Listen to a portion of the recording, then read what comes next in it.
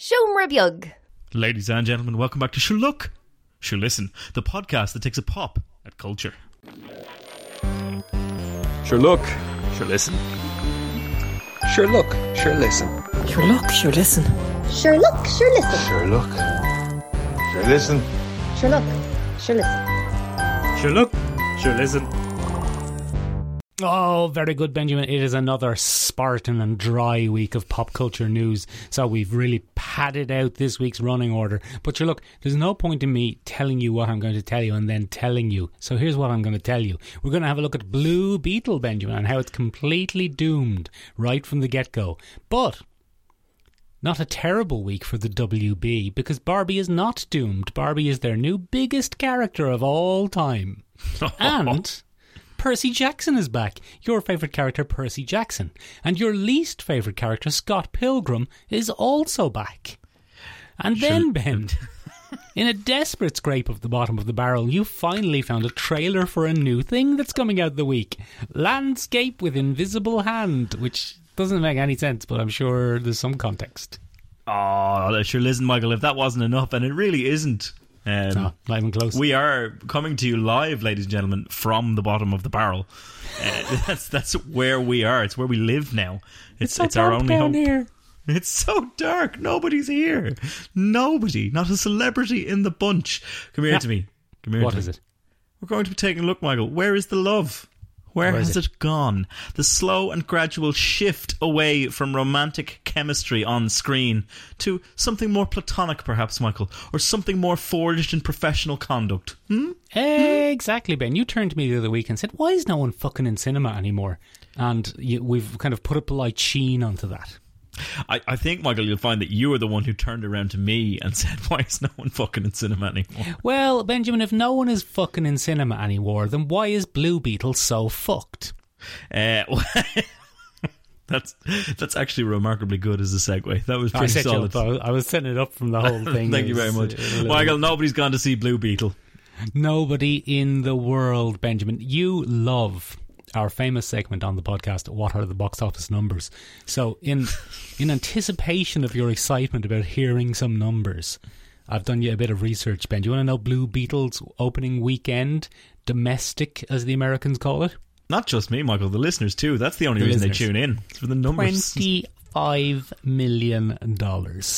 Michael, barely enough to pay my mortgage this week. Barely. You don't have a mortgage, Ben. No, I don't. I'm not can't afford a mortgage in this economy. You can't afford one, Ben. I'm not going to go into where you're currently living. That is not a topic for the podcast. But you don't pay a mortgage on under a bridge. But anyway, look, 25 million, Ben. In America, in that America, Ben, in what the Americans, with all their hubris, call the domestic box office, that has got to number one. But just about. It only just pipped Barbie in its fourth week of release.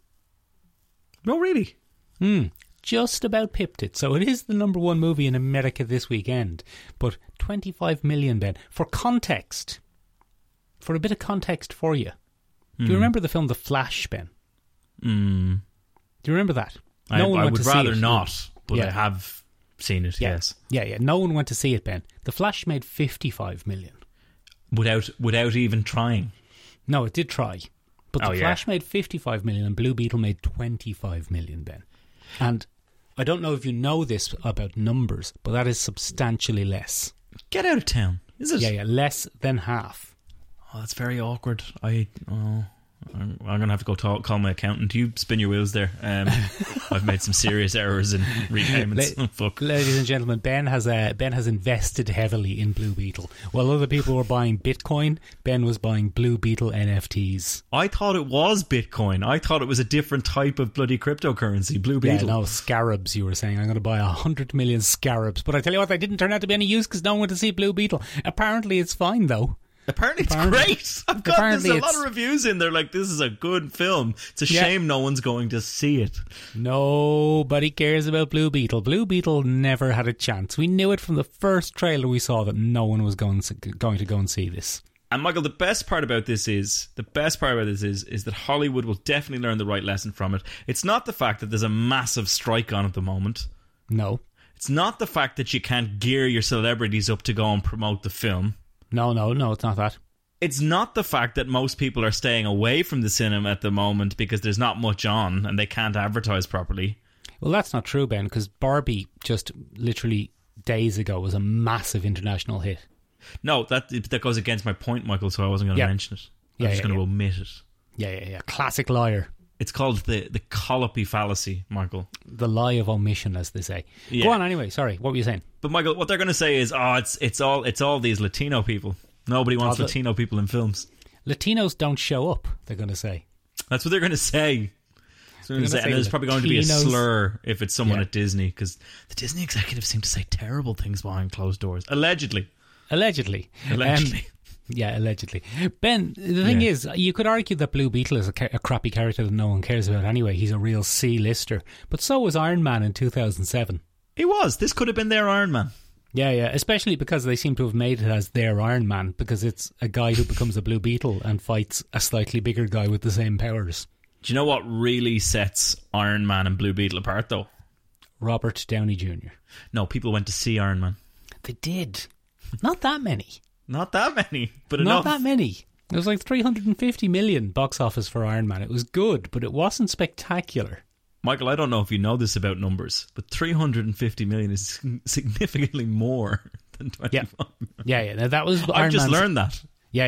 You're learning a lot this week. That was Iron Man's entire run, not just its opening weekend. But Blue Beetle is doomed. It's absolute sham. It's going to fail completely. We'll be able to see it on streaming in a week or two. Michael, I tell you what isn't doomed. What is not doomed? Bloody Barbie. Barbie isn't doomed, Ben. Barbie is well on track, conversely, to being the biggest film of the summer. It's going to be huge, Michael.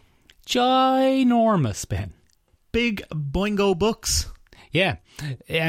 Bigger than Batman. It's this week it passed Batman's box office, the Dark Knight box office, to become Warner Brothers' biggest film of all time. Oh, Christopher Nolan won't like that. That'll really chap his buns, won't it? Well, I don't know, because his intimate little no special effects drama Oppenheimer has massively benefited from this relationship. So, Michael, will he mind? Michael, now come here to me. Come here to me. What? I think what is if it? you look up fragile white male ego in the dictionary, the Pictionary that we all have because we struggle to read. Everybody has one. That's what my mum told me. I think you'll probably find a picture of Chris Nolan going, it's not real cinema. It's not. Is he that way inclined? Is he a bit of a dickus? He's a bit of a dickus. Is he? He can be. Shame. He can what be. a shame. What a shame for Chris Nolan. But anyway, I think what's going to be interesting about this is there are going to be like 2 or 3 different sides of the coin of this, of saying, watch Hollywood, learn the wrong lesson. And this is my favourite, watch Hollywood, learn the wrong lesson. Because one part of Hollywood is going to say, watch Hollywood learn the wrong lesson and start releasing lots and lots of movies based on 80s childhood nostalgia. Yeah, that'll do it. Yeah, and then they'll be saying, when really what it should be is movies directed for women, by women, and about women. Yeah, I think they probably missed the point. It's not that, surely, Michael. It's not women. But Ben, there's 2 big movies this summer. 2 big movies this year. Mm-hmm. Barbie and Blue Beetle. No. Do you know what the only movie that's made more money than Barbie this year so far is? Iron Man? 80s children's nostalgia movie, The Super Mario Brothers. Oh, fuck. So, maybe the people who are saying we need more films for women, by women, and about women are missing the point. And what we actually need right now, goddammit, is the G.I. Joe movie again. Again. Because now is the time for 80s childhood nostalgia movies. I want Channing Tatum back as Duke immediately. Benjamin, I don't think there has ever been an 80s childhood nostalgia movie series other than G.I. Joe, which has failed. I want Channing Tatum back as Duke. He's dead. No, bring him back. No, we're doing a hard reboot, Michael. I tell you what would work very, very well. Go on. A G.I. Joe movie in a similar tone to both Toy Soldiers and the Barbie movie. Oh, very good. But Benjamin, you know this and I know this, and a little bit of a spoiler here. Go on. the Hasbro Cinematic Universe is underway, because in the post-credit scene for Transformers: Rise of the Transformers, the G.I. Joes showed up. Fuck off. And they were like, we were G.I. Joe the whole time. Oh. And the robots were like, oh, where are you? What does that mean? And I was, well, you'll find out soon. Who is that? Wait, is this real? Are you lying to me? No, the post-credit scene for Transformers: Rise of the Beasts was, oh, we need you, the Latino guy. We need you, Latino guy, to be a G.I. Joe with us. And he was like, oh, all right, I guess, yeah, sure. So he was a Transformer and a G.I. Joe? Well, he wasn't a Transformer. He just put on a Transformer suit. I was lied to then. I thought he turned into a Transformer. He put on a Transformer suit. I don't remember, Ben. I didn't see it, Michael. I avoided it like the plague. I was afraid there was going to be another classic. It's fine to sleep with minors. I have a card. Here, look. Yeah, look, you can look at this. It's me, Jack Rayner from Dublin. The worst representation of an Irishman on screen since Tom Cruise in Far and Away. Absolutely tanked that man's career, but sure, look, that's none of our business. I haven't seen Jack Rayner in shit recently. He hasn't been in anything since that, ever since he was a rally-driving pederast. Ben, you were saying recently that one of your favourite movie series was not Harry Potter. Yeah. Because Harry Potter didn't speak to your schooling. Yes. Because you didn't go to a British boarding school. You went to a fun summer camp with Americans. I did. So you said, I don't know where this is going. It's all right. You're going to have to lean in now. I'm not going to help you. I actually know for a fact, hilariously, that you actually did go to a British Protestant boarding school, but that's neither here nor there. That's a topic for another day. You went to a fun American summer camp where everyone's children were gods and whatnot. Yep. And so your favourite series of supernatural boy going to supernatural school growing up was Percy Jackson.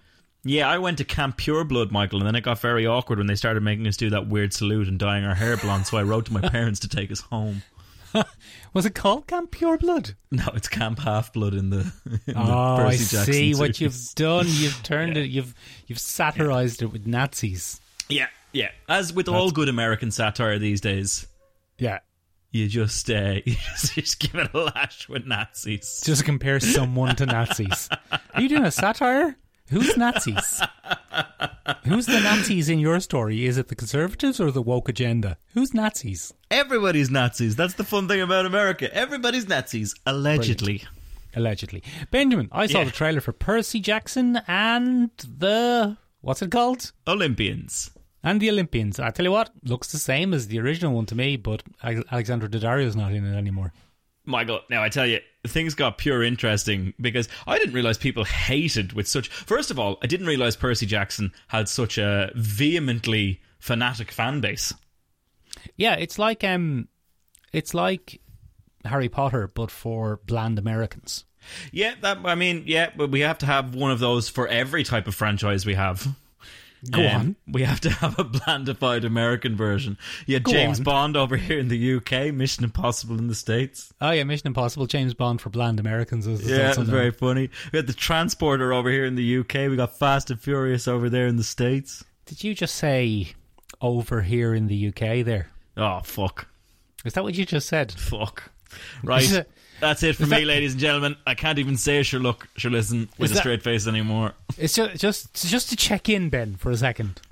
Did you just say we have James Bond over here in the UK? You've got 30. Benjamin Colopy. Yeah. The ghost of Michael Collins has just appeared over my shoulder, and he said to me in a Cork accent, which I'm not going to attempt. He said, "No, you listen to me, boy. You tell him." It's an old-timey Cork accent.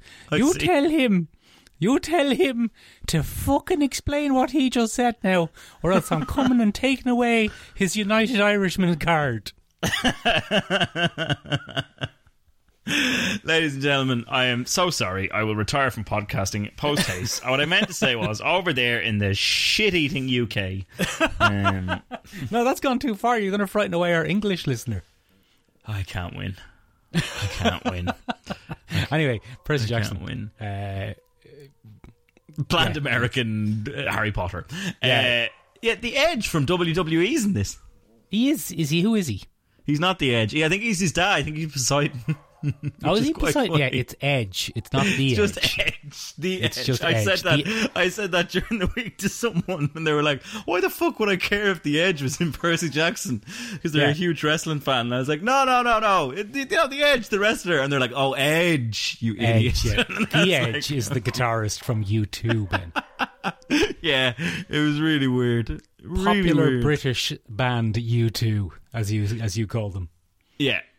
Popular British band U2. Fuck.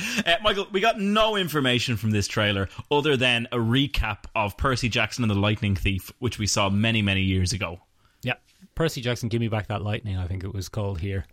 Yeah, with a bit more nuance. When they released it here, it was called Percy Jackson, Give Me Back That Lightning, and everyone had funny accents. Ben, I don't really... I can't say I'm not even going to roll my eyes over this. I just... I don't see... It even looks the same. Yeah, I don't care. Yeah, it's kind of preempting. I don't care. It's kind of preempting the inevitable. We're about 3 or 4 years away from an inevitable bland retelling of Harry Potter. And That's coming. That's official. yeah. Well, we'll see. And it's pretty much going to look like this, I reckon. Yeah, it's going to be the same thing. Ben, Yes. you were saying that one of your favourite films of recent times was Scott Pilgrim versus the World. I do like Scott Pilgrim versus the World, actually. And now you're going to hit me with a fact that everyone was accused of sexual harassment on the set. Were they? I don't know. I don't think so. I hope not. I think everyone's scot-free on that one. Hey! Anyway, Ben, would you like to see that film remade, but as an animated series? No, thanks. I'm all right. Okay, well, I don't know what to tell you then, because that's what's happening. Yeah, we got the teaser trailer for Scott Pilgrim versus the World, the anime, Michael. Yeah. Yeah. Same cast. Same cast. They got them all back together. Everybody's got back everyone. on board. I don't think there's anyone not in it. Yeah, not a one. I heard the opening line of We Are Sex Bomb, Ben, and thought, that sounds very familiar. That sounds exactly like the movie. Yes, it sounds exactly like the actress from the movie who said that Because line. I tell you why, it actually is. Yeah, it is.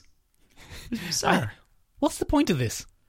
I think it's to pay homage to the fans of the movie. Give them something Is it? new. I don't know. What Michael. I thought was maybe it was going to be a bit more of a faithful retelling. Well, of it the is. comic It's book. it's based directly on both the art style and the comic book of Brian Lee O'Malley. Scott Pilgrim versus the World found a massive wave of bonus cinema fans when it came out, but it was already a very, very, very, very successful comic book from Brian Lee O'Malley. And it was a weird little anime. And it was kind of a weird one. It kind of launched Edgar Wright in that America over there. You know, it kind of gave him his big American blockbuster moment. Go on. Was it a success? I can't say. I will look up the figures now, Michael. I think it was lukewarm. But I think it's gotten what the kids are calling a cult following. I think it has got a cult following, indeed. I think it's it has- generally regarded yeah. as quite a good film. I think it's a great film. I genuinely believe Scott Pilgrim versus the World was an interesting, fun, out there film with a bit of experimentation. It's good. It's good, you know? It's good. But in general, Michael, I don't know if it aged that well. Oh, go on. In that it's very stylized, and you know that type of film has only become more popular. But as we know, Michael, when a very stylized thing becomes popular, it just gets a bit jaded because we churn out a lot of stuff that kind of does the same thing. Like what? Go on. I'm interested in hearing more on this. Well, off the top of my head, I'll give you the box office first because I have it here in front of me. But I'll come back to that. Hang on. Where are the numbers? Only in its opening weekend, Michael, it had a decent. Well, it didn't really actually. It was all right. It did fine. It released in North America on August 13th, 2010, opening in 2,818 teachers. And the first week of its release, Michael, this is ludicrous, Michael. Only 10.5 million, 14.1 adjusted for inflation. Yeah. So that's Indie. not great. No, indie. Indie. Lukewarm. I watched a very interesting interview with young Michael Cera there, Michael. Go on. And he was talking about how he had found himself in his career at a certain point, probably around the time this was released in the 2010s, Michael, where there were a lot of films being released called indie, but they had massive studio blockbusters. They were like studio-produced indies. Yeah. And so it was actually kind of a myth to call it indie because it had a massive budget behind it. So I suppose by that metric, Michael, probably not great. Not great figures.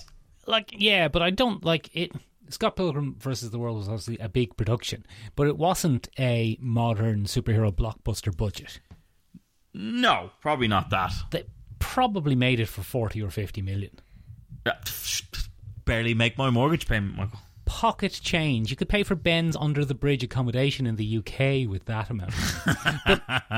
See what you did there, you fuck. Thank you very much. Ben, look, I'll watch this. I think I'm interested in seeing it. I like Scott Pilgrim the movie, and I'm interested in seeing this. So I think it follows just the arcs of the comic in a much more faithful way because they didn't have to shove it into a 2-hour film. Maybe. And maybe everyone's still horrible. The other thing about that, Michael, is fascinatingly, if we were to remake Scott Pilgrim as a film today, you'd never get it in a single film. They definitely do part 1, and we'd get the first, 6 books of the manga, and then we get part 2 and the other 6 books of the manga. You'd never get a whole thing like that made today. Well, I think there'd be backlash against it anyway, Ben, because at least one of the characters would be described as toxic. Oh, yeah. Well, everybody's toxic, Michael. You and I are toxic. Oh, yeah. Like, Britney Spears actually wrote a song about you. Yeah, she did, yeah. The famous Britney Spears song, Womanizer. Yes, it's a very famous song. Yeah. Michael, come here to me. You and I are in a codependent toxic relationship. Oh, go on. Yeah, well, that's what we're in. That was the other name for this podcast, ladies and gentlemen, but we thought it would be too on the nose. I thought you were doing a lead-in to another thing we were going to talk about. Oh, that would have been better, yeah. Sorry, you should do that. Go back. Imagine, ladies and gentlemen, that I didn't spoil my own great lead-in. And I talked about Landscape with Invisible Hand. What's that even mean? Michael, this is a movie, and because nobody's promoting these movies, the listeners might not have heard of it. I've only caught it in the last 2 weeks, Michael, because I saw 2 different trailers, 2 very different trailers, Michael, on Landscape with Invisible Hand. So what's happened is, by the looks of things, yeah, there are weird aliens that have come to Earth. Oh yeah, okay. And they're like anthropology aliens. Oh, they're going like, what's going on with humans? Yeah, so they're trying to understand humans. And in order to do that, Michael, a few different things have happened, right? Oh. Now, the first trailer I saw for this was pitched as a young, strange romantic comedy. Now, this is an interesting one for you. So, there are 2 people, and they decide to fall in love. And they decide to make money off the fact that they fall in love, but we don't know as the audience how they're going to do that, because in the first half of this trailer, Michael, the first trailer I saw for this, there's no mention of aliens. I didn't see this first trailer, Ben. No, you haven't. This is all news to me. This is where it gets very interesting, Michael. So we had no idea there was going to be aliens, and we thought it was just a classic, we're from a small town on different sides of the tracks and we're in love with each other and this is how our lives go. But then we see they clip in a little modular unit just above their eyebrow, Michael, and it's a little streaming chip for the aliens in their spaceships above to watch their romance. Oh, very clever. And the more popular they become, Michael, the more money they make off the aliens, because the aliens seem to have quarantined the Earth and now run the economy. Oh, that's some sort of commentary, Ben, on commodifying happiness. Just about everything, Michael, I would say. Just about everything. Yeah. And so that's pretty interesting. And what happens is they get caught out because they fall out of love, and then they're accused of faking it by the aliens, and they have to pay back all the money they make. It's a pastiche of social media. But Michael... What? Then we got this trailer. The second trailer. So, what is this then? An anthology? Is this an anthology of little stories? No, it's a single film. Okay. But the second trailer, Michael, has nothing to do with that. It's Tiffany Haddish. What's she up to? She's the mother of one half of the couple I just described. Ah, I see. Okay. And she has to marry one of the aliens. Yeah. Because they want to study what marriage is like. Another commentary, Michael. Yeah, I've actually seen this already. This was called Third Rock from the Sun, and it was a 1990s sitcom. It gave us the gift that is John Lithgow.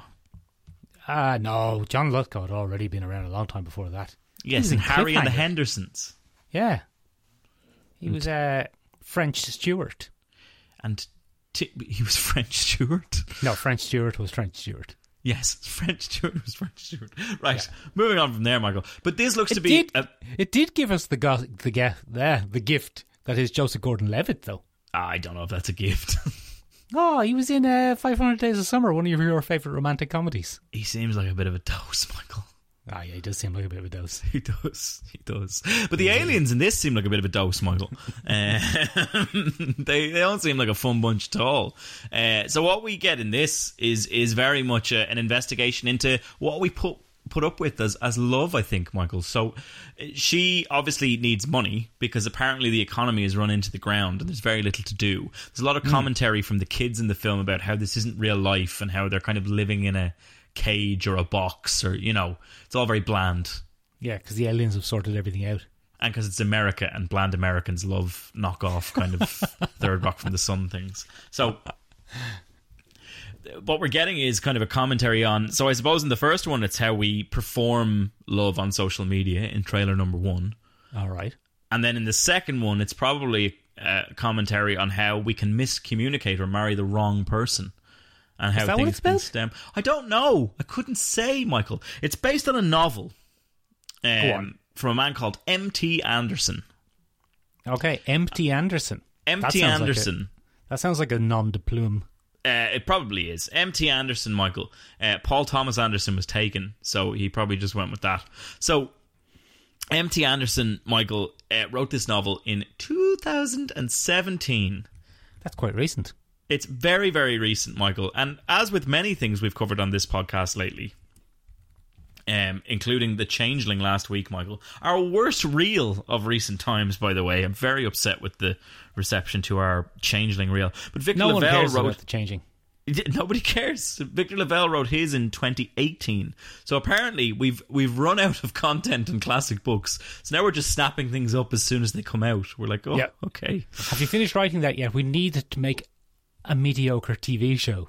Or a mediocre film, please. Give us a chance.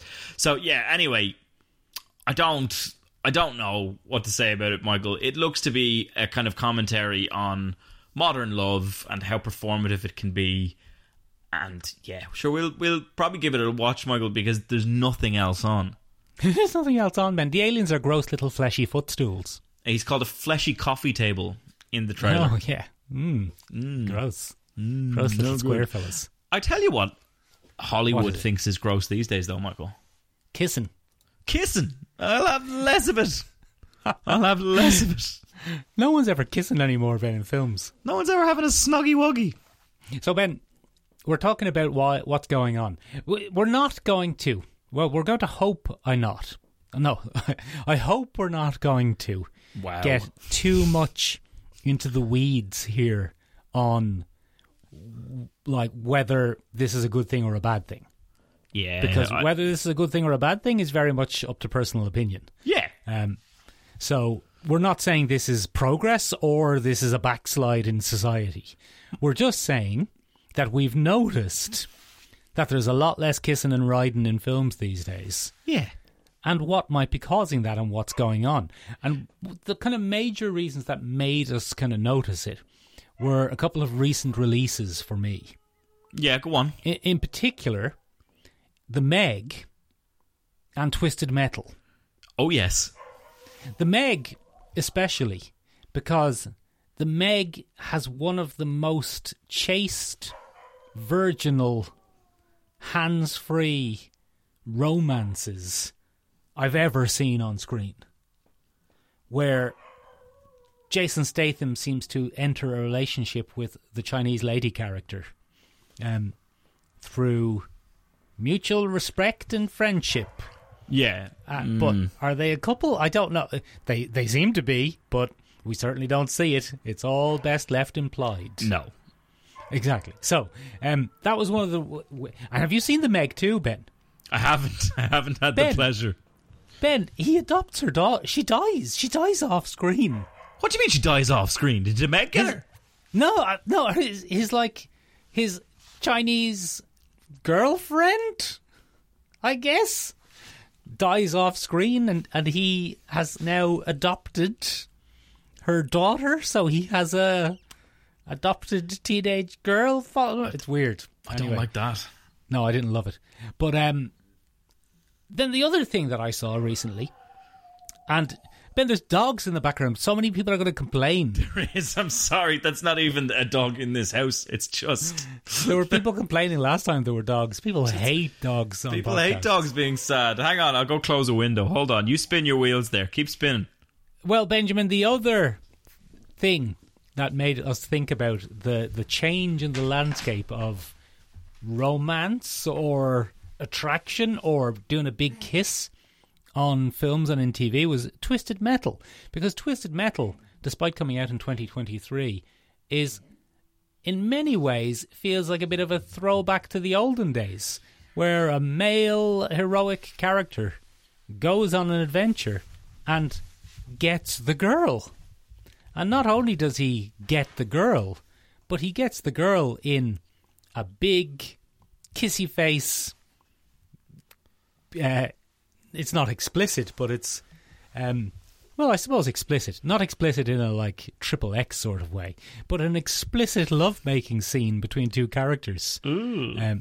Well, that's interesting that you've said that. Like, you're not seeing gross bits banging off each other, Ben. I don't want to see It's any not bits, Michael. I'm in a classic no sex in films camp. I'm delighted with this development. Are you? Oh, I find it so uncomfortable. That's funny, because I've seen your internet search history. It's such a dichotomy. The dichotomy of man, Michael. Very good. So Ben, that's what made us think about what's the deal with the no sex in films? Yeah, that's what we're here to talk about, Michael. So, Michael, I've prepared for you. A little jaunt through the world of how did we get here? Oh yeah, go on. How did romance start out on films? So, in general, Michael, much like anything that we watch, monsters, bloody sci-fi tropes, whoever the spy of the week is, it's a reflection of what we're feeling in society overall. All right. It's not particularly groundbreaking to say that cinema is a mirror of humanity. Oh, Right? wow. No, it's not. I haven't blown your mind. Fuck you. Oh, How well, dare you? calm down, How Nietzsche. dare... Ah, fuck off. Right, okay. So, come here to me. Yeah, what is it? The early days of cinema, romance was one of the biggest genres, and you had to have your romance scene with it. It was I just... Ben, Huh? if I was around the 20s and you'd said, do you want to go see a film? And I would have said, is there any kissing in it? And if you said no, I wouldn't have gone. You wouldn't have gone, Michael, because the only place you could see a bit of the fucking how's your mother, you know, a bit of that, bit of hanky panky, as it were, Michael, In live action. in live action was the cinema. And Michael, let's not forget, at that time, fucking very good looking people in the cinema. Oh, go on. We didn't have as much media depicting beautiful people in the 1920s. Right, go on. The means of reproduction wasn't there, Michael. No, they had willies. No.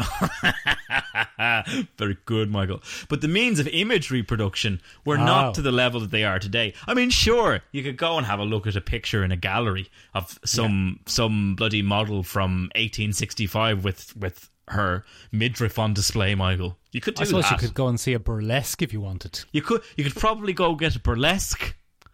There was Get a burlesque, is that Get is a that how you burlesque. say it? Yeah, that's all right. definitely how you say it. Yeah, yeah. Okay. You could probably go stick a coin in a meter and watch a bloody flashy picture show. Yeah, what are they called? Zoetropes? Zoetropes, yeah. We call them. They're Tyranids from Warhammer. No, zoetropes. Yeah, so you could go and get yourself a Tyranid. That was good. Yeah. Yeah. And Michael, one of the biggest ones that we had to have was the heteronormative relationship. Big, strong man, demure woman, damsel in distress very, very often. Slight changes on that. You might get a broad with a bit of a lip on her, like a Casablanca. Yeah. Abroad, I think they're called, yeah. But overall, Michael, you had your very in their lane, sturdy male lead character, leading female character, good amount of snogging at the end of the film, possibly a slap somewhere in there. That's pretty much what your search history says, yeah. Not great. Fuck you. Right. So that moved on from there, Michael, and we moved into the 1950s and 60s, and that was the boom of romantic comedy. And that coincided, I suppose, Michael, with kind of the growth of promiscuity in our society, where young Not people in our were... society, Ben. No Huh? one was fucking in the 50s in Ireland. No, there was an absolute drought. Children were brought about by suffering and immaculate conception. If there was sufficient suffering, another child would spout out of the potato field. Out of the potato field, you'd be going along picking up your potatoes, and every once in a while, Yeah. out would pop a baby, and you'd go, fuck, Bridget, it's another one. Another child of suffering, Bridget. Another child of suffering. That, or the second most popular theory, which was the hangover fumes from whenever the owl fella was in the pub would coalesce into a single little bouncing baby boy. Very good. So women came from the potato fields, men came from hangover fumes. That's how it From worked. the pints, yeah. And from the pints. Too many pints. Now, Michael, the rise in kind of a more open culture outside of Ireland, naturally, gave rise to our very kind of idealised American things like Roman Holiday in 1953, Breakfast at Tiffany's in 1961, Some Like It Hot. These kind of films started to surge forward. They started to come out, and they were very, very popular depictions of kind of jaunty romps about America. Why, Catherine, I think I'm feeling that I might like to give you a big kiss. It's either that or I want to suck you in the chops. Oh, America's terrible. So, anyway.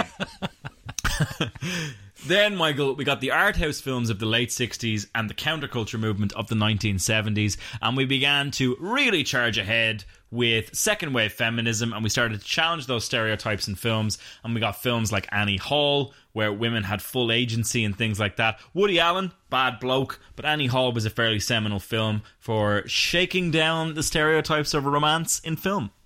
Go on. And so that came along, and we had a smart talking woman who was very, very capable, and a man who didn't really know how to get her. But then again, Woody Allen knew how to get women. It was through harassment. Anyway, we'll do that another time. We'll talk about that on another podcast. And she had a tie on then, even though she was had a woman. a tie on, and they say to this day Diane Keaton has never taken that tie off. Yeah, even in the nude, she's just wearing a tie. She's just wearing that tie.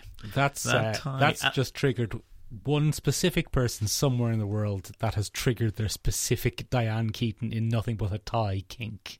Yep, it's mixed search history, ladies and gentlemen. There we go. Who can play at this game, you son of a bitch? So anyway, that brought us into the diversity and inclusivity kind of surge of movies, where we got a little bit more of desegregated America introduced to us in the 1980s films. Sex was in the 1980s, Michael. A lot of glistening bodies, a lot of taut bums, that kind of thing. Oh, have you ever seen the film Terminator? Yes, and that naturally coincided with the bodybuilding era of thing, and so sex became far less about romance and far more about people kind of mashing their hard bodies together. And you don't like that? I'm not a huge fan of it in cinema, Michael, I tell you. I'm not really. It's not for me. But Benjamin, if Kyle Reese and Sarah Connor hadn't made passionate love on screen, then John Connor wouldn't have been born to lead the human revolution. Yeah, you see, I don't think that's true, Michael. But they wouldn't. How were we supposed to know that they'd fallen in love and had a big sex? Because you just do it in the next movie. There's just a baby. Oh, the Chinese method. Yeah, the Chinese method. Or you go out to the potato field on a wet day. All right. And you stick your hand in the deepest puddle you can find, and there it is. Every movie in the 80s, Ben, that was an action movie had an action movie for adults. Or a thriller for adults. Every single one of them had at least heavy petting. A little bit of heavy petting, Michael. If not full-on sex scenes. Or a classic tense moment in a tight corridor or elevator shaft or something. Just press those hard bodies Except together. Die Hard. Die Hard doesn't have a sex scene. It's not allowed. Holly Gennaro's being held by Alan Rickman. It's not allowed. Yeah. It's very hard to have a sex scene with Alan Rickman watching and going, excellent. It's handy to have a policeman's wife. Don't know if that was a great Alan Rickman. It was a shit Alan Rickman impression. I'm disgusted with myself. But very poor. come here to me. The biggest amount of diversity that we've seen, Michael, is probably from the 2000s onwards. We were in our third wave feminism era, so that kind of shit didn't fly anymore. And one of the things that we got mostly out of the 2000s to 2010 era of romantic comedy and romance on screen in general is the depressing real-life depiction of how sometimes love just doesn't work out. Classic. Knocked Up. So not quite, but not quite the same. But you said it earlier, Michael. Not Eternal Sunshine, I suppose. 500 Days of Summer, Michael. You said 500 Days of Summer. A very realistic depiction of sometimes you can have a big fantasy in your head. Maybe you think you're going to get the girl, but just because you want her doesn't mean you get her. Joseph Gordon-Levitt. Yeah, well, that was actually a character he was playing then. That wasn't the actor. That wasn't a biography of the actor Joseph Gordon-Levitt. Oh, no, it was. Okay. Oh, he spoke about it behind the scenes. It's funny you say that, right? Because I actually... It's funny, right? As an adult in 2023... Yeah. I kind of see things as, like, the 80s, the 90s, a blur now. The 80s, the 90s, a blur now. Yeah. So, 2 decades have passed. The 2010s and the 2000s have passed. And... I don't think that it has been a steady curve of increasing conservatism or desire not, because there was a peak in the mid-2000s of everything had sex scenes in it. Everything. And cinema, yes, but it was the peak of sex scene-led TV, big-budget TV shows. Nipples on HBO. Nipples on HBO. Think, Ben, of the difference between Game of Thrones Season 1 and Game of Thrones Season 8. Yeah. Game of Thrones Season 1, we saw every character's bodily bits. Everybody, whether we wanted to or not, except Varys. Because he had the incident. That's so interesting that they wouldn't show that. Yeah. It probably would have been a bit too much special effects work. # unique representation now. Yeah. But if you compare Season 1, 2, 3 of Game of Thrones from the early 2010s, or was it 2009 even? Tits everywhere, Michael. The last couple of years, the cultural difference in that short time is incredible. Yeah, it's huge. Very little nudity and kissing. Strangely enough, there's doesn't, as sex scenes are being eliminated from popular culture to a degree, I think, from general popular culture. It doesn't seem to matter that you can still show men's bums. Men's bums are the last kind of all right thing that we'll accept on screen, I think. Thor: Love and Thunder. Thor: Love and Thunder was a very famous one, but also comparing, say, the vast variety of sex scenes from the early days of Game of Thrones to the last two series, where if you were lucky, you might see Jon Snow's bottom. Tush. His little tushy. His little tushy. It's called the Tushy Clause, ladies and gentlemen, and it means that every male star has to get their buns out just the once. Just the once at least. Anyway, sorry. But, I mean, that era was just full of full nudity and sex on TV. Yeah, so, I mean, I think there's a few different things that have probably shaped that. Yeah. The TV show Spartacus contained the line where your favourite actor of all time, whose name I've now forgotten, the guy from The Mummy. How could you forget Brendan Fraser? Not Brendan Fraser. Brendan Fraser's not in Spartacus. Arnold Vulis. No, Apostolou. He's my favourite character. He's from Northern Ireland. What's his name? John Hannah. John Hannah's Scottish. But anyway. Oh, he's Scottish. You're thinking of James Nesbitt. I am thinking of James Nesbitt. John Hannah says in an episode of Spartacus, he says, Ben, remove cock from hand and take her arse. Right. Okay. And you wouldn't get that in 2023, I don't think. All right. I don't think so, John. I don't think that'll fly. Now, Ben, John Hannah was playing a character. John Hannah didn't write that line. I think he did, Michael. I think famously what we always forget is that stars are the characters they play in franchises. Yeah, and are responsible for the acts of the character, no matter how reprehensible. That's why Cillian Murphy's in jail. Yeah, that's why we put him there. Yeah, because he kept trying to poison everyone with scarecrow gas. And Cillian, it's not. He was down the local pub in Cork, just going, ah. And we're like, Cillian, will you stop that? Just stop out of that, Cillian. Well, shy away from me now. It was the ghost of Michael Collins, Ben, who appeared and said, stop scarecrow gassing everyone. Stop fear gassing people, Cillian. We could have used you in the war. But not now, Cillian. Not now. Actually, there's a lad up in Dublin there that does a podcast. Get him. Go get his union card back off him. Go get him. But anyway, come here to me. What? There's a few different reasons for this massive shift. Number one, our conversations and understanding around sex have shifted quite heavily. The notion of... This is neither... Again, we should probably reiterate, Michael, this is not a good thing or a bad thing. Go on. We're not saying it's one thing or the other. It's just the way things have gone. And I think there are probably a few things that have shifted things significantly. The number one thing, Michael, is the notion of consent. I don't agree that is the number one thing. All right, okay, it might not be the number one thing, but I think it was heavily influential in deciding how we represent certain things, especially, Michael, when it came to harmful tropes in media. For example, Michael, I've just watched The Mummy with Brendan Fraser. We might even do an episode on it next week. That's funny, ladies and gentlemen, because we are doing an episode on it. We are doing an episode, yeah. That's why you watched it. But come here to me. There's a scene in it where Brendan Fraser lunges forward in his prison cage and snogs Rachel Weisz full on the mouth. Rachel Weisz beer. Is she... in the version you saw, was she just made of a big stack of Nintendo consoles? Yes, that was it. Rachel Weisz. Yeah. Yes. So Rachel Weisz gets full-on snogged out of nowhere. And all I could think in my head was, Jesus, you never see that today? You wouldn't see that today, Ben. And that's why the era of the heroic leading man getting the girl, going on an adventure and getting the girl, seems to be mostly over.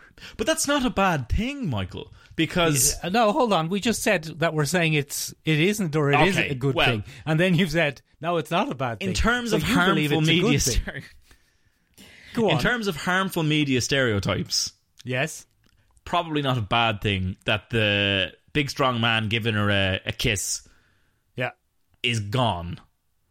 I don't necessarily agree that is harmful, Ben, because I don't think there's evidence that is harmful. All right. Well, that's fair enough, Michael, and that's your opinion. Yes. But we might say, Michael, that possibly mass representation of such an action could possibly reflect things poorly. The other interesting theory to this... Hold on. Just before we go on that, because that's very interesting. It's a very interesting thing. This is a generational shift. Different people are writing these movies for different audiences. Absolutely. But, I mean, sure, yes. Rick... What's Rick's name?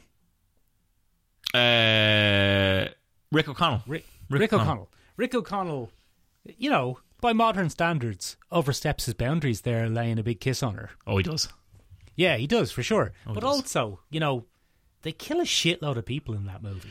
Yes. So it's weird that, like, we might argue that, like, it's good that we're no longer having people going for kisses without consent. But, you know, the movie, he also throws people off a boat and potentially kills them over a disagreement about a map. But they were foreign lads, so it's fine. So anyway, look, my point is that I don't think that this is necessarily a good thing or a bad thing. Yeah. It's an interesting thing to discuss. But I am going to stop you, though. Anytime you assume that this is progress, I'm going to stop you and say... That's fair. That I don't necessarily agree that it's progress. It's change.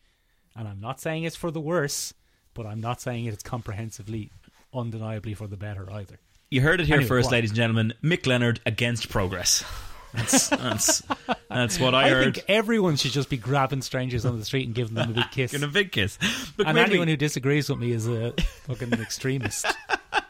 Michael, you hit me with a pretty good one there. You said generational difference. There has been a shift in both how we romance and how we represent it on screen. So, like, it's very interesting to think that it's not a necessary part of storytelling to make your two lead characters fall in love anymore. Yeah, very much not. But, so, obviously there's a generational shift as well. But I don't think you can ignore that this is mostly coming from two countries. Ben, are there werewolves there? I think there might be werewolves in Ben's house. Is that why the rent is so cheap? Are you surrounded by werewolves? Second. If this was a 90s werewolf action film, you would fall in love with one of them and do a big huge kiss. Yeah, I think it's just normal dogs. It's just normal dogs, Ben. There's going to be so many complaints. We got so many complaints last time that there were normal dogs on the podcast. Come back to me. Come on, let's get on. Let's do more podcasts. Just normal dogs. Just innocent normal dogs. Ben. Yeah. I don't think it can be ignored that this change in values, this change in interest in depicting love and romance and, you know, attraction on screen, or the way that it's depicted, comes from the influence of big American business interest and Chinese business interest. Well, go on, tell me more about that then. Well, the more and more films are funded by the Chinese, as we well know. Yes. A grand bunch of lads. A grand bunch of lads. If only they'd funnel some of that money over to Sure Look, Sure Listen. We'll shill. We'll shill. We will not kiss each other ever if the Chinese will back us. We won't even hint at it with a scene full of sexual tension. Yeah. No, we won't. Oh, God, we won't even have that. We'll just have respectful, professional relationships with people that somehow blossom into, and then they fell in love just in text at the end. Yeah. Yeah. But I think there is not an appetite from large conservative countries. Go on. Big movie spending budgets and big movie censors for that kind of thing. So, particularly when a movie is funded by Chinese production companies, you know that there is going to be no romance in it. Yeah. So any of the Rock's movies in which the funding has come from China, generally, you can be pretty sure, action movie or not, female co-lead or not, if they do fall in love, it will be in a very professional, chaste way. Yes, I really respect your rock hard abs, Mr. Rock. Yeah, well, I really respect your family values. And I really respect the way that you've teamed up with us to solve this problem. Teamwork really gets me there, Mr. Dwayne The Rock Johnson. Exactly. Let's make love off screen. Nom nom nom nom nom. Exactly. So there's that. But there's also the fact that a lot of the leading men of Hollywood are kind of, and this, I call this the Tom Cruise effect. They've kind of aged out of kissing. Oh. You can't have 60-year-old Tom Cruise on screen kissing 35-year-old women in the modern environment and not have people going, This feels coercive. I don't know if I want to. So Tom Cruise stopped kissing in films about 15 years ago, I think. I think the church told him he had to. I don't. Well, that's the thing, right? What has led to it? What has led to Tom Cruise now only having chaste? I mean, the relationship between Tom Cruise's character, Mission Impossible, and the female character from that, played by Rebecca Ferguson. What the hell is her name? Ilsa something. Ilsa, yeah. Ilsa Faust? Ilsa Faust. The relationship between them is a fabulous example of what I'm talking about. That long hug in Venice, Michael. Yeah. They had a long hug in Venice, didn't they? And anything else that happened off screen, and we don't need to worry ourselves about it. Michael, what in fuck's name was that scene?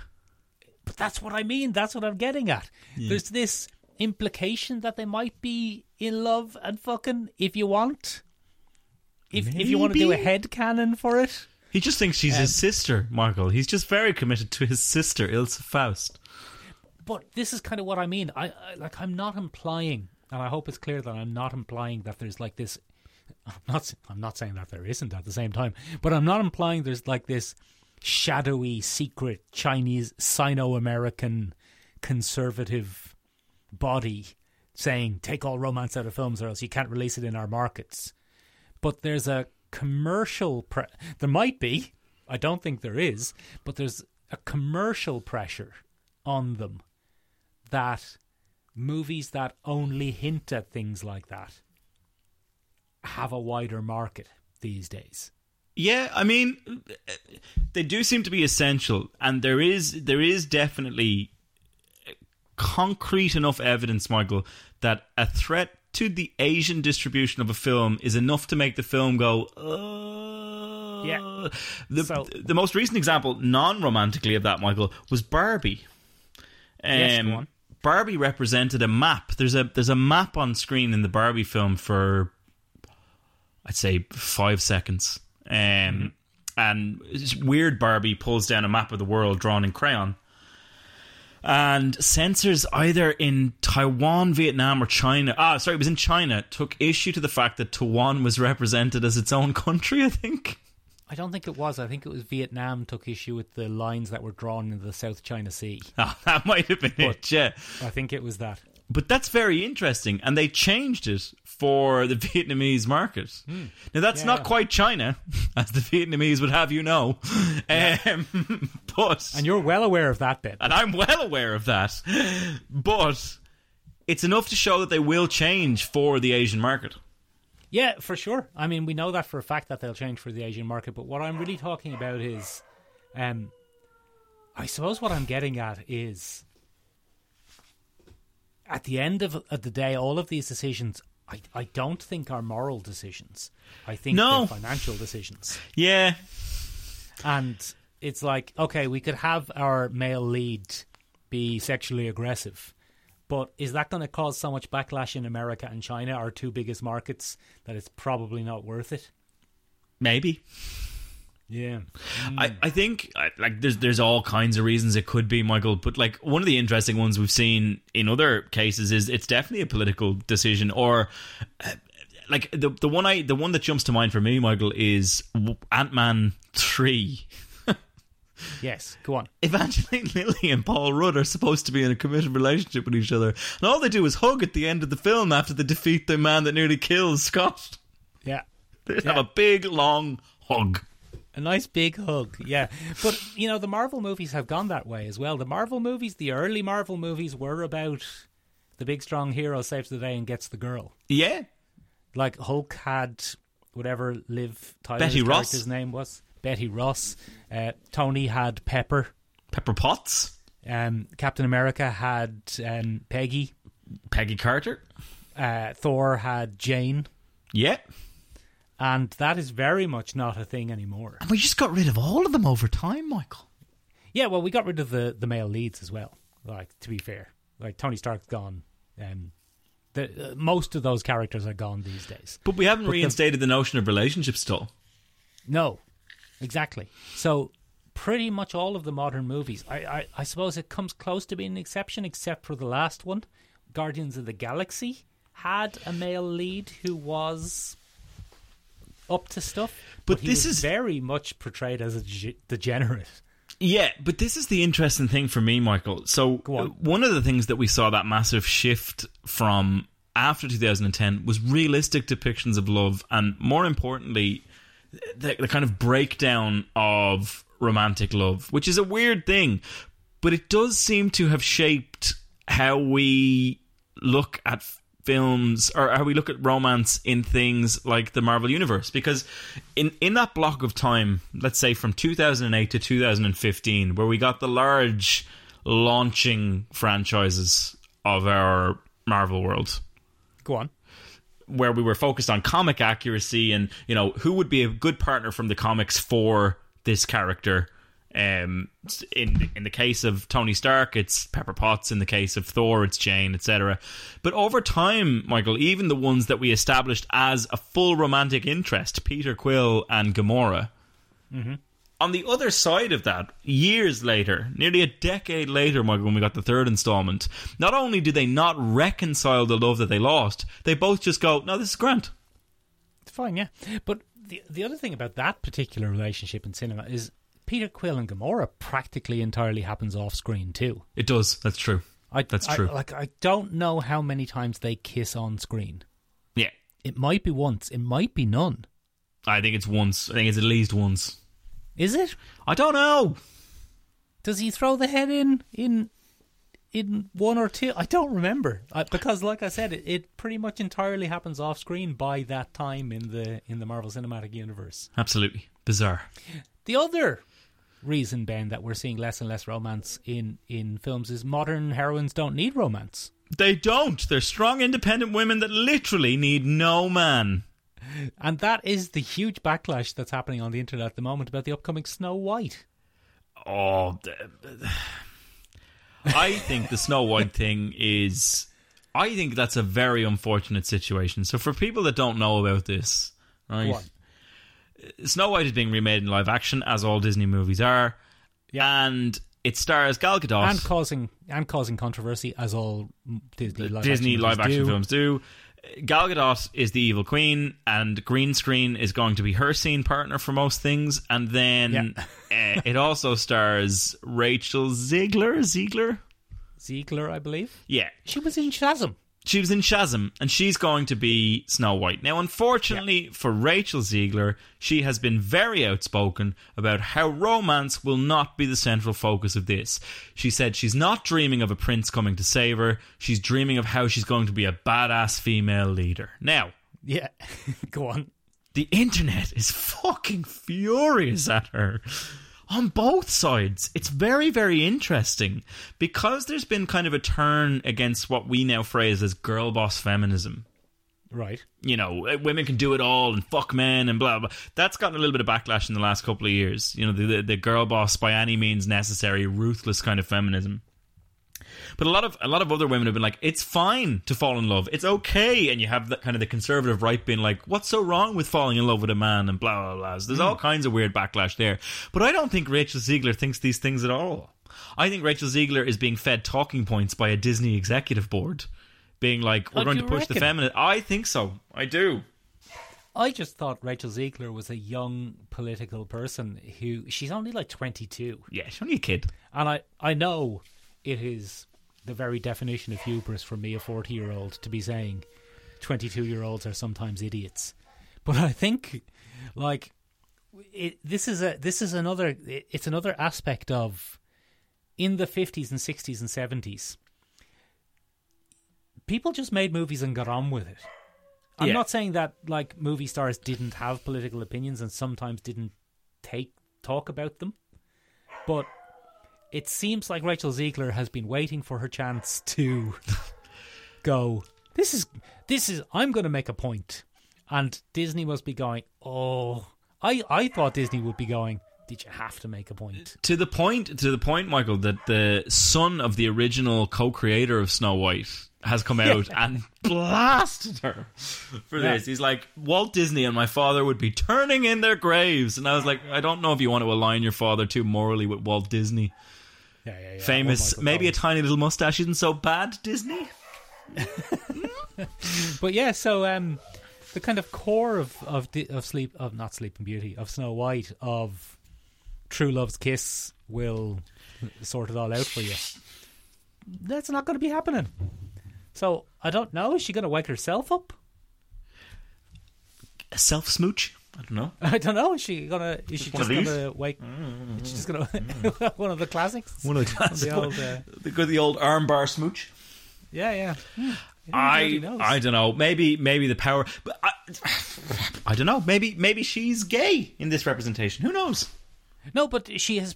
Like, this is the interesting thing. We haven't really talked or distinguished between straight and gay relationships in this conversation. I don't know if we're qualified to, Michael. I don't know. Well, that's never stopped us before. It's true. We do have the brazen audacity of two white men. Exactly, yeah. I have the brazen audacity of two white men, let alone you also being involved. But Ben, what I'm saying is, It's not that, like, it's not that she's saying no man is going to come along and save me. She might be saying that too, but she's basically saying love isn't going to be a solution for this. Being a strong leader is going to be a solution for this. How do you lead in a coma? Yeah, how's she going to wake up? Is she just going to... are the dwarfs going to gather around her and say, Snow White, we need you to lead us out of the darkness, and she'll wake up? Is it going to be that on the nose? I don't know. I'm not going to see it anyway, but I'd love to know. I can't wait to read what does it on Wikipedia. Ladies and gentlemen, what do you think the resolution to 2025's live-action Snow White At is? this stage? I don't know. It might never get made, Michael. Who knows? Come here to me. Come here to... What? That's the other interesting thing, is Rachel Zegler not part of SAG-AFTRA because she's making comments on a movie which is technically promoting it? Yeah, she's being dragged through the coals because she was on the picket line, Ben. I don't know. I'm not piling onto Rachel Zegler here, or not intentionally anyway.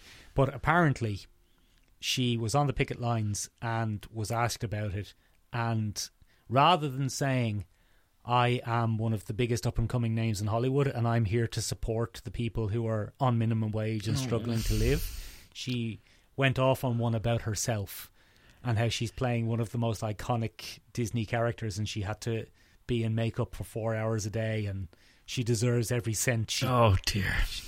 And it was kind of like, I think you've missed the point a little bit there, because kind of the message of this strike is we're all in this together. Hollywood megastars we're talking about. It's we're all linking hands to protect the little guys. Yeah, I don't know. But it's to protect the little guys and Rachel Zegler. But that's kind of what I was talking about, where I was saying maybe she's just a bit of a dummy. Yeah, maybe she just doesn't get it.